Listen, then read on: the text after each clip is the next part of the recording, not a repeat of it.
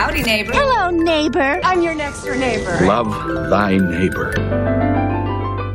It's called Won't You Be My Neighbor, and I have a guilty pleasure of scrolling through the Nextdoor app and trying to find the most ridiculous posts I can possibly find, and I bring them to you. So, Amanda, I know you're sitting in this traffic that a lot of people are sitting in with this wonderful weather we have today.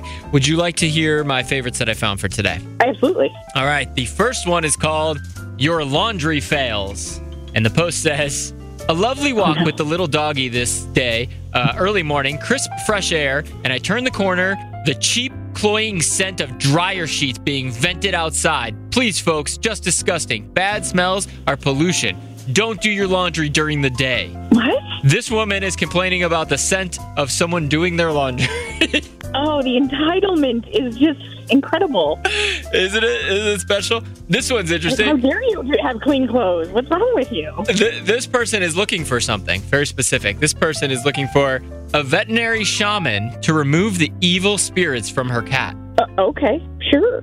Yep. Stage the cat and move on, or I don't know. I don't know if she understands cats, right? Like, that's like their thing. Clearly not. Cats are meant to be rotten. A little bit evil, like a little sneaky little boogers.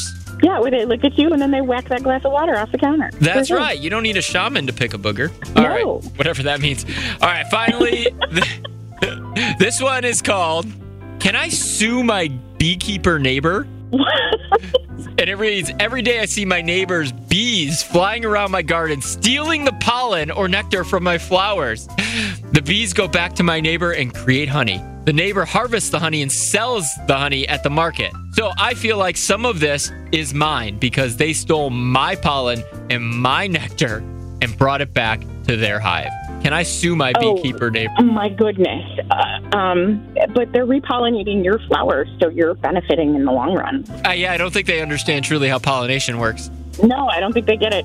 But, I mean... But what kind of lawyer takes on this? Like, it's got to be a Better Call Saul situation, right? He's the only one. Well, yeah. I mean, like, one of those guys you see on TV during Maury or something would pick up the case. Yes. Somebody with a cool name like The Hammer. Right. Buzz, the bee lawyer.